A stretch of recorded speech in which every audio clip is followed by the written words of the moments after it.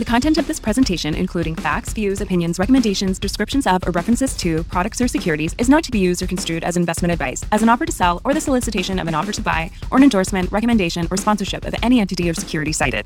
Although we endeavor to ensure its accuracy and completeness, we assume no responsibility for any reliance upon it. This should not be construed to be legal or tax advice, as every client situation is different. Please consult your own legal and tax advisor.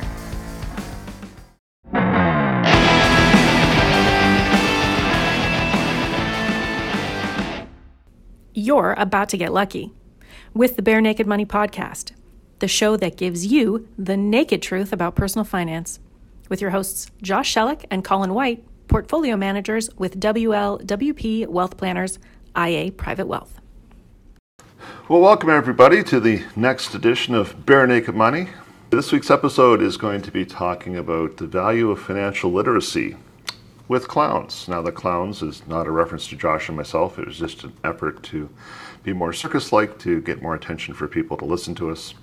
I guess time will tell if that's paid off. Hey, Josh? Yeah, I'm not sure if a clown makes it more likely or less likely they listen to us, but we're both open to experimentation, so let's let it fly. Some A/B testing, if you will.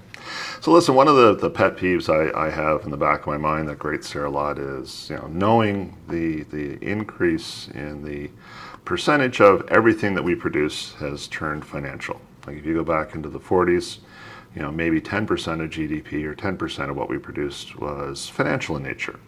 Well, that's climbed to be over 20%, approaching 25% in certain parts of the world. Now, I know it may sound a little hypocritical for somebody in the financial world to be complaining about this, but we really don't do anything. At the end of the day, we didn't make a car, we didn't grow a cob of corn, we didn't really do anything except move money around. And it shouldn't be that profitable, I guess would be my take on things. Josh, do you want to disagree? Do you think we're worth it? Well, I hope we're worth it. Maybe others in our business are not, but yeah. I don't think it's the business per se as much as the system. So in today's episode, we're going to start diving into giving you some tools with financial literacy to maybe help you make some better decisions so that you're getting the most out of the financial world and not being taken advantage of as much as the overall system may be set up to allow to happen. Now, Josh, I created an outline for this and you have it in front of you. So do you want to lead off this where we're starting? Well, I know that you replaced a car recently and I replaced one last year. So both of us have a bit of perspective on going through the car loan or lease process. And this probably could be a podcast all on its own. Listen, the car industry makes way more money off of financing vehicles than it does off of actually selling you a vehicle. And case in point, there's vehicles out there that get into the used market that, people have actually done work to research how many times it's been resold. So you got like a $3,000 or $4,000 or $5,000 car where they've originated $80,000 or $90,000 worth of loans against it. Doesn't take a lot to figure out they'd made more on financing that car than they did on actually selling you the car. Which is why a lot of the car dealerships will have, hey, no credit check, no problem. Are you currently bankrupt? No problem. They get really, really aggressive with these things. And, there's a big reason for it. They're not going to make money on selling you the car. They're going to make money on financing it. So much so that I attended a conference one time with an unnamed institution who indicated that they had increased the maximum lease amount on a vehicle to 225% of its value. Just let that sink in for a second. They're willing to lend you over double the value of the car on a lease because, well, they could. Nice, comfortable monthly payment for the rest of your natural life and long beyond the life of the car. But that amount they're lending you isn't just for the car. It's for whatever. So, Josh, I'm not sure how much money they offered you in addition to your car when you purchased it. No, that wasn't a thing. I don't know if I went to the wrong car dealership or what it was, but they are, to your point, fairly liberal with the amounts that they're lending out. Now, one of the reasons is that they're securing their loan against the vehicle that you've purchased. But as we both know, I think the number out there is that as soon as you drive the car off the lot, it depreciates by X percent. I don't know if that's 15% or 20% or whatever it is, but it's in that ballpark. So they're willing to lend you this money because they know that they're going to make pretty good money on it by you paying the interest on it, as well as having some security with the value of the vehicle should you decide not to pay those monthly amounts. And for the vast majority of people, having a car is crucial for getting to work, crucial for all kinds of things. So, people are really motivated to make that car payment because, again, it's essential in their life. There have been times in the not distant past, like last year, where I've seen dealerships advertising $5,000 cash back, $10,000 cash back, $15,000. That's buying a new vehicle and borrowing $5,000, $10,000, or $15,000 more dollars than you need to buy the car. And they're presenting it like it's a gift. And for some people, when they walk in, they go, hey, for $550 a month, you're going to give me 15 grand? That sounds great. I think one of the things that we'll come back to here repeatedly throughout this conversation is try to look at it from the point of view of whatever institution is handing out this money or this gift or whatever it is. They're not just going to give you $5,000 free dollars. There's a catch somewhere, and it's not necessarily to say don't buy this car or don't take out this loan or don't finance the vehicle this way, because as Colin said, you probably need the car to get around. It's just being aware that some of these, can we call them gimmicks, Colin? These sales gimmicks that are positioned in a certain way are more so to incentivize you to do one thing and maybe not saving you a whole bunch of money at the end of the day. Well, no, there's lots of restrictive covenants that are built into these leases that can end up costing you more. So you have to be careful with that. You have to be careful about the interest rates. The interest rates can be, higher than they need to be. The other one that I've run into in the last few years was the whole, hey, zero interest. And it's like, really? So I was on the lot with a friend who was buying a vehicle, and they were talking about their zero interest lease. And I said, okay, if I pay, what's my lease price? And they gave me the lease price, whatever it was. And I said, okay, so if I'm going to pay you cash right now, how much cash do I have to give you? The guy looked at me and said, yeah, there's a cash discount. Oh, okay. So let's just call it what it is. There's interest built into the lease up front. He goes, yeah, the implied interest rate's 2.9%. Now, see, we can be friends. You finally gave me the interest rate that you were actually going to charge, and it's not a bad one. I don't know why you hit it. So people have been convinced that having a car payment's a normal thing. It doesn't have to be, but because we're convinced it's a normal thing, and most of us have our lives revolving around a car payment, the car industry has turned into the finance industry. And it's the finance industry where the real money is made in the automotive industry. That and the service departments, but that's beyond the scope of this conversation. Yeah, the 0% one's good because it's kind of like a bait and switch type of thing. And again, to your point, I don't understand why they do that. Here's a question for you because I don't know the answer to it. Do you know why they often have different rates for a lease versus a finance of a vehicle? Well, to quote one of my favorite comedians, I don't know, but I'm sure it's not in my favor. That's right. Whenever and this is going to recur throughout this, whenever there seems to be an incentive to do something, they're winning. Like, they're not trying to incent you to do something that's in your best interest. That's not how business works. So if they're moving you towards something, now sometimes, on a car loan, they'll give you a better interest rate on a 5-year amortization rather than a 7. And there's probably some honesty in that the vehicle probably is resellable for them at 5 years, and it's not resellable for them after 7. But again, it's in their best interest. So just be aware. And that question I asked about what's my cash price, like if I'm going to pay you cash today, how much do I have to pay to get this vehicle? And they say, oh, that attracts a cash discount. Now you're getting down to the real price they're willing to part with the vehicle over. If you get down to that price and they say, yeah, and we'll finance that at 0% interest over 5 years for you, okay, that's a real offer. But you have to ask some questions to get to that. So I guess it's buyer beware and seriously pick up the phone and have a chat. My information in the auto lending industry is not comprehensive. It's fairly deep, and I do understand motivations. So if you wanted to chat with one of us, give it, or tell us your stories. Hey, let's start this, Josh. you can write in. You can send us your favorite car buying stories, because I'm sure there's a few out there. Yeah.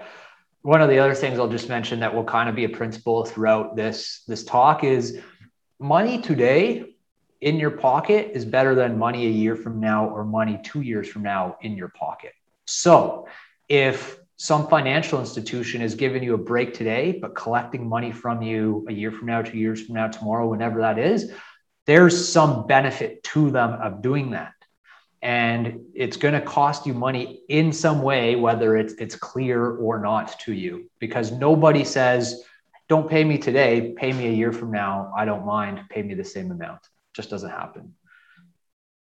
There, I think we may have gone as far as we can with this particular topic at this time, Josh. We can move on to mortgages now.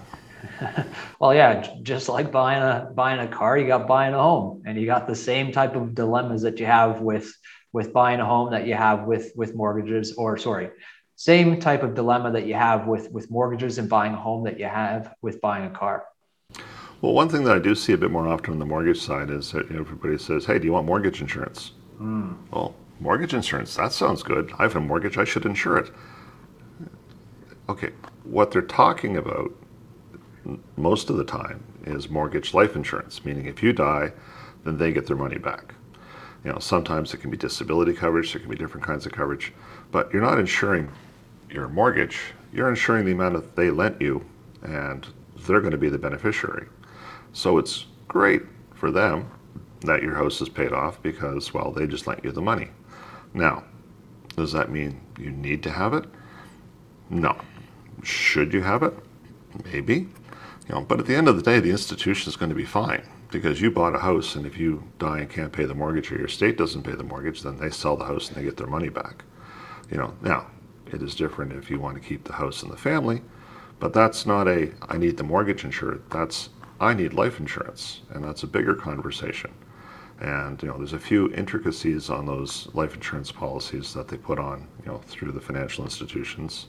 There's typically not a discount for non-smoker, so you immediately are paying a higher premium. You're insuring an amount of money that's declining over time, and again, the financial institution is the beneficiary. I'm not sure how much you love them or how important it is to you that they, in their time of grief over your death, receive money to pay the mortgage off. But for most people, that institution doesn't make it high on the list.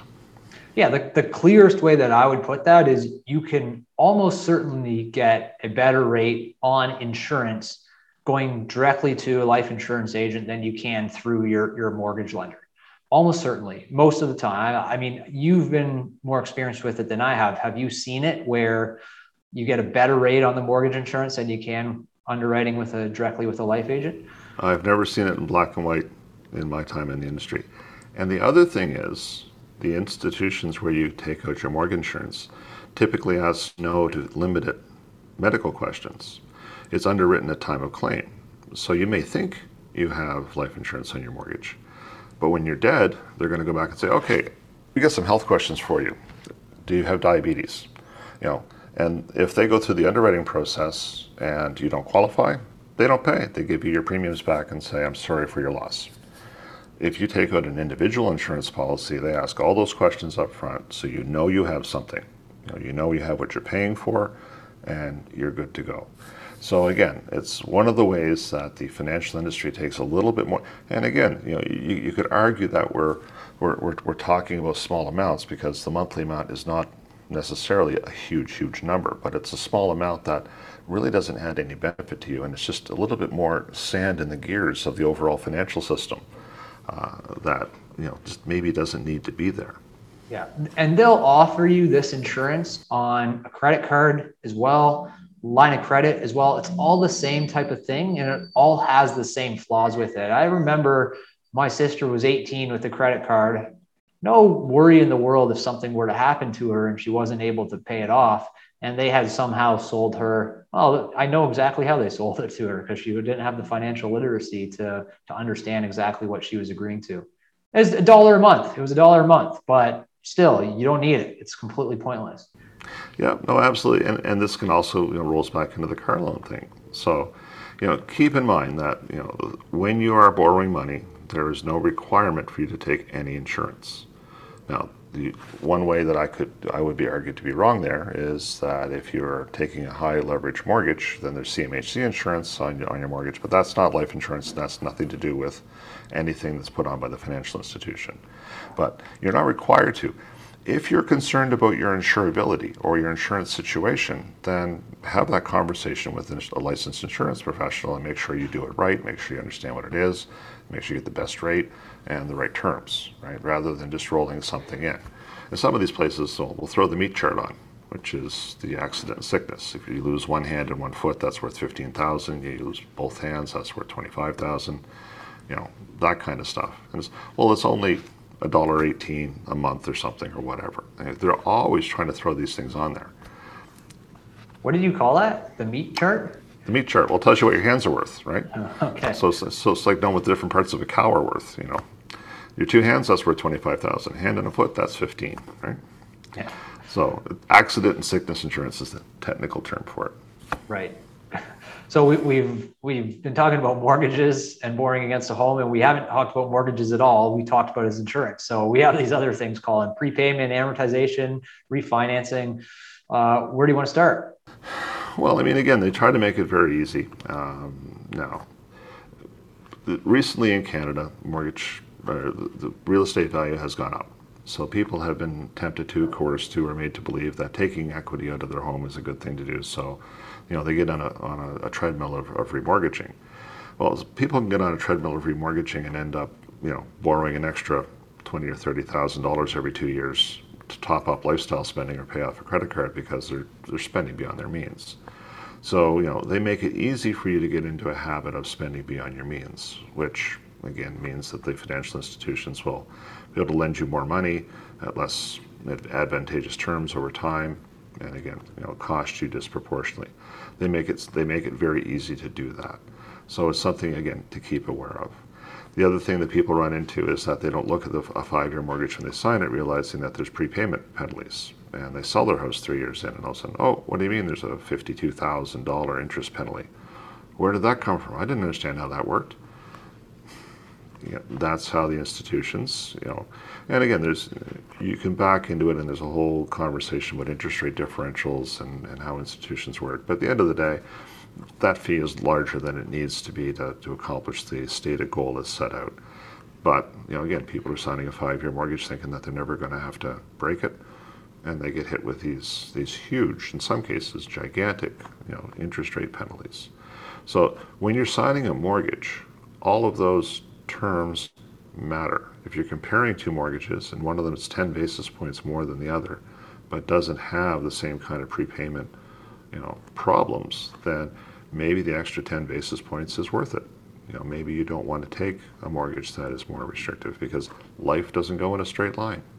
And, you need to make sure that you build as much flexibility into your plan as is practical. So the details to your mortgage document matter. Paying it out early matters. If you get into a pattern of constantly remortgaging your house every time it goes up $5,000, you have a problem.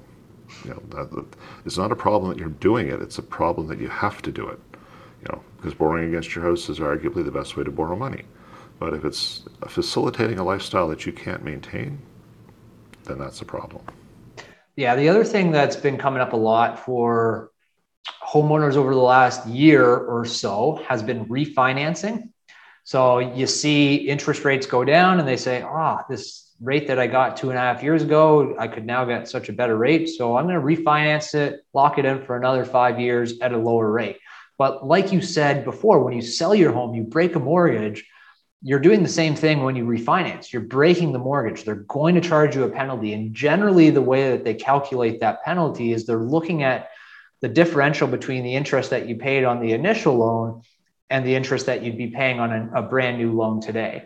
And believe us when I tell you that they're calculating that difference. They're making sure they're not that much further behind or coming out further ahead by you refinancing your mortgage. So a lot of the times what you'll find is the interest savings that you have over, say, the next 5 years or the remaining term of your mortgage will be basically offset by the amount of interest or penalty that you pay, or rather penalty that you pay to break that mortgage. So it's not to say that it's the worst idea. You're still refinancing at a lower rate, and that if you're extending the term, it may be a good thing depending on what your interest rate outlook is, but it's just also not to say that, it's a slam dunk better for you no matter what. Just got to correct you on one thing, Josh. If the financial institution is willing to do it, I guarantee you they're not further behind.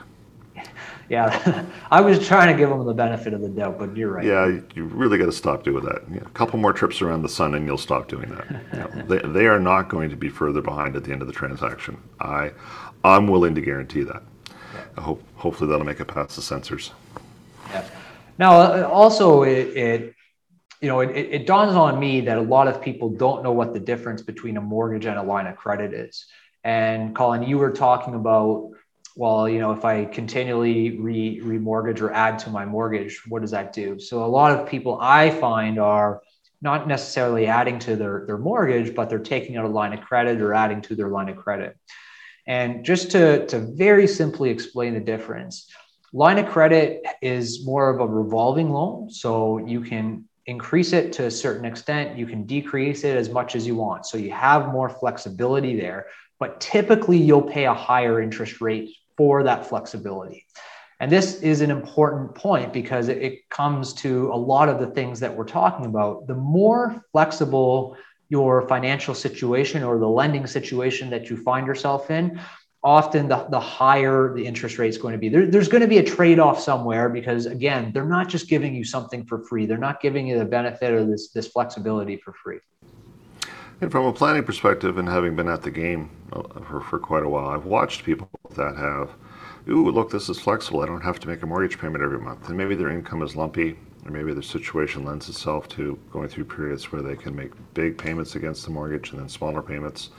And if you're locking in a mortgage, you're locking in a payment that's going to be comfortable regardless of anything. So you're going to pick probably the lowest payment you can get that's comfortable within your situation, which in theory means you're going to owe more money longer, right? But that is the reasonable way to do that if you're going to set up a mortgage payment for 5 years.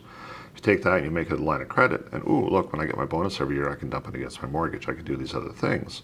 Well, it's, you can actually end up much further ahead. Now here's the key. Here's the kicker. It depends on who you are. Right? Because if you're the person who can deal with all that power and not end up with 2 swimming pools rather than 1, because you need one for the kids and one for the adults, if you can be the person who doesn't end up like that, that's probably your kind of deal. Because I've had clients who've gone to the line of credit and 5 years in owe more than what they started, be absolutely apoplectic with themselves and go, holy crap, you got to take this away from me. I need to lock this into a 5-year mortgage and start getting this paid down. Because again, with great power comes great responsibility. But to our overall theme here, that's what the financial industry wants. They want you to have the freedom to be you. You earned that. You deserve that. You have all of this money to work with to have the life that you deserve.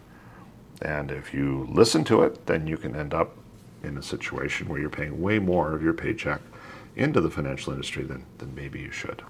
Yeah, unfortunately, your average human being does not have a ton of discipline, and that's how you end up with 2 pools. Colin, I'm not sure, is that an indoor-outdoor pool, 2 pools outdoors? I was seeing 2 outdoor pools that were both heated, but again, when my imagination begins to fly like that, then it goes odd places. And ooh, credit cards is next, Josh. I've never seen you so excited. But they make it sound so fun. It's free money, right? So I had the experience of my son worked at a call center for a major financial institution that remain nameless. And here's a kid who's 3rd year in a commerce program studying economics, and he's on the phone answering questions for people. And he said, once a shift, there would be somebody calling in to complain about their credit card because they were making their payment every month, but the balance wasn't going down. And once a shift, he would have to try to explain to somebody who was quite upset enough they made a phone call, how credit card payments work. Let me guess, they were making the minimum required payments? Well, they were they were making their payment. Not minimum required, they were making their payment. That's what they figured. And when I make a payment on my loan, eventually it gets paid down. Josh, do you have any idea what the latest math is? If you make the minimum credit card payment, how long it would take to pay off a credit card balance? Is it hundreds of years or thousands of years? It's beyond your lifetime. So, they set it up, and this is perfect, right? So Josh knows to ask, was it the minimum payment? Because, again, he's financially literate. If the vast majority of the population aren't quite as literate, they go, well, I make my payment. Well, when they make a car payment, their car loan goes down. When they make their mortgage payment, their mortgage goes down. You make a 3% payment on a credit card, if you're paying 19% interest or 29% interest on a card, and you're paying 2 or 3% a month, you might be paying a little bit more than the interest. I think they set it up so you're paying a bit more than the interest. But not a lot, because they're really happy to have you owing money at those interest rates. Yeah, well, again, cost-benefit analysis, or look at it from the perspective of who's giving you this money. They're giving you money, and by the way, you're usually getting all these points and rewards that sound all sexy and everything as well. Where do you think that they get the money to cover all of these points and rewards from? They get it from the interest payments that a lot of the people out there do not or must make when they're missing or short on their regular payments against their credit card. So the reason that those benefits can be so lucrative for you is because for the lending institution, the interest payments are so lucrative for them. And the money they charge the vendors for the honor of actually receiving the card. So, again, the gamification of spending is the part that really catches everybody's interest. Look, I was going to say this for later, but I guess this is a good place to put it in. I want to disavow everybody listening here right now that you are remotely rational. About 5% of your brain is rational. 95% of the time, you're not paying attention. You weren't awake for your whole drive home. You weren't awake, when you got home and had supper. You just go on automatic pilot. You make decisions based on emotion. And one example I can put forward is New Coke. Who remembers New Coke? And show of hands, yeah, whatever. So Coke and Pepsi got into the taste wars, and all of a sudden Coke started getting their butt handed to them in the taste wars. So they said, this is bad. We're selling pop. It needs to taste better than the other guy's pop. We need better results from these taste tests. So they came up with New Coke, and they launched it demonstrably better. It won the taste testing. They were so proud of themselves, and they threw it out to the public. The worst marketing decision ever in the history of evers. And they went back to the classic Coke, and they got their market share back, and it's still the dominant Coke that's in the marketplace, even though it tastes worse. So, in a rational world where everybody behaved rationally, New Coke would have been a hit. The world isn't rational. People behave instinctively. They make decisions on things other than the facts in front of themselves. And that's what everybody counts on. That's what the system is set up to do. So when they turn your credit card into a game, you can lose yourself a little bit in the game and end up changing your buying patterns to spend money on more expensive things with higher margin. There's all kinds of ways they can win when you start, when you enter into any of these games. And again, to quote Bill Burr, it's like, hey, do you have an Air Miles card? No. It's like, well, would you like one? It's free. No, thank you. It's like, why not? I don't know how you're winning, but I know you're winning. And that's pretty true. Whenever you accept one of these cards, they're going to find a way to win. Just, you may not notice. We still have a ton to talk about on this topic, but you're probably sick of hearing from us for now. So we're going to wrap this into a part 2. So tune in next week because we have a whole lot of fun stuff to talk about. And I think we end somewhere around loan sharks. I know you're all excited for what comes next, but you're going to have to wait. We're going to do the whole cliffhanger. And the next episode is going to cover way more interesting stuff than this. And the word loan shark is going to come up.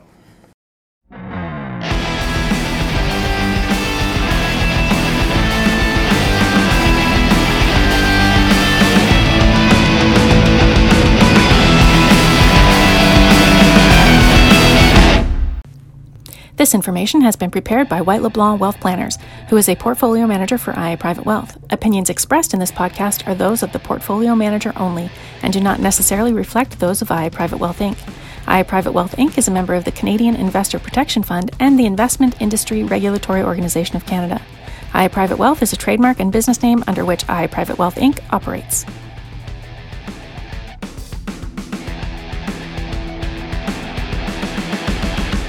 You've done well and you feel set up for retirement, but you can't help but feel like there are aspects of your financial plan that just haven't been addressed. Maybe there's money left on the table, a tax efficiency or opportunity for growth that isn't being properly managed. Doesn't hurt to check. Sticking with, it's good enough wealthplanning.com or .ca isn't going to do you any favors. Call us for a better opinion.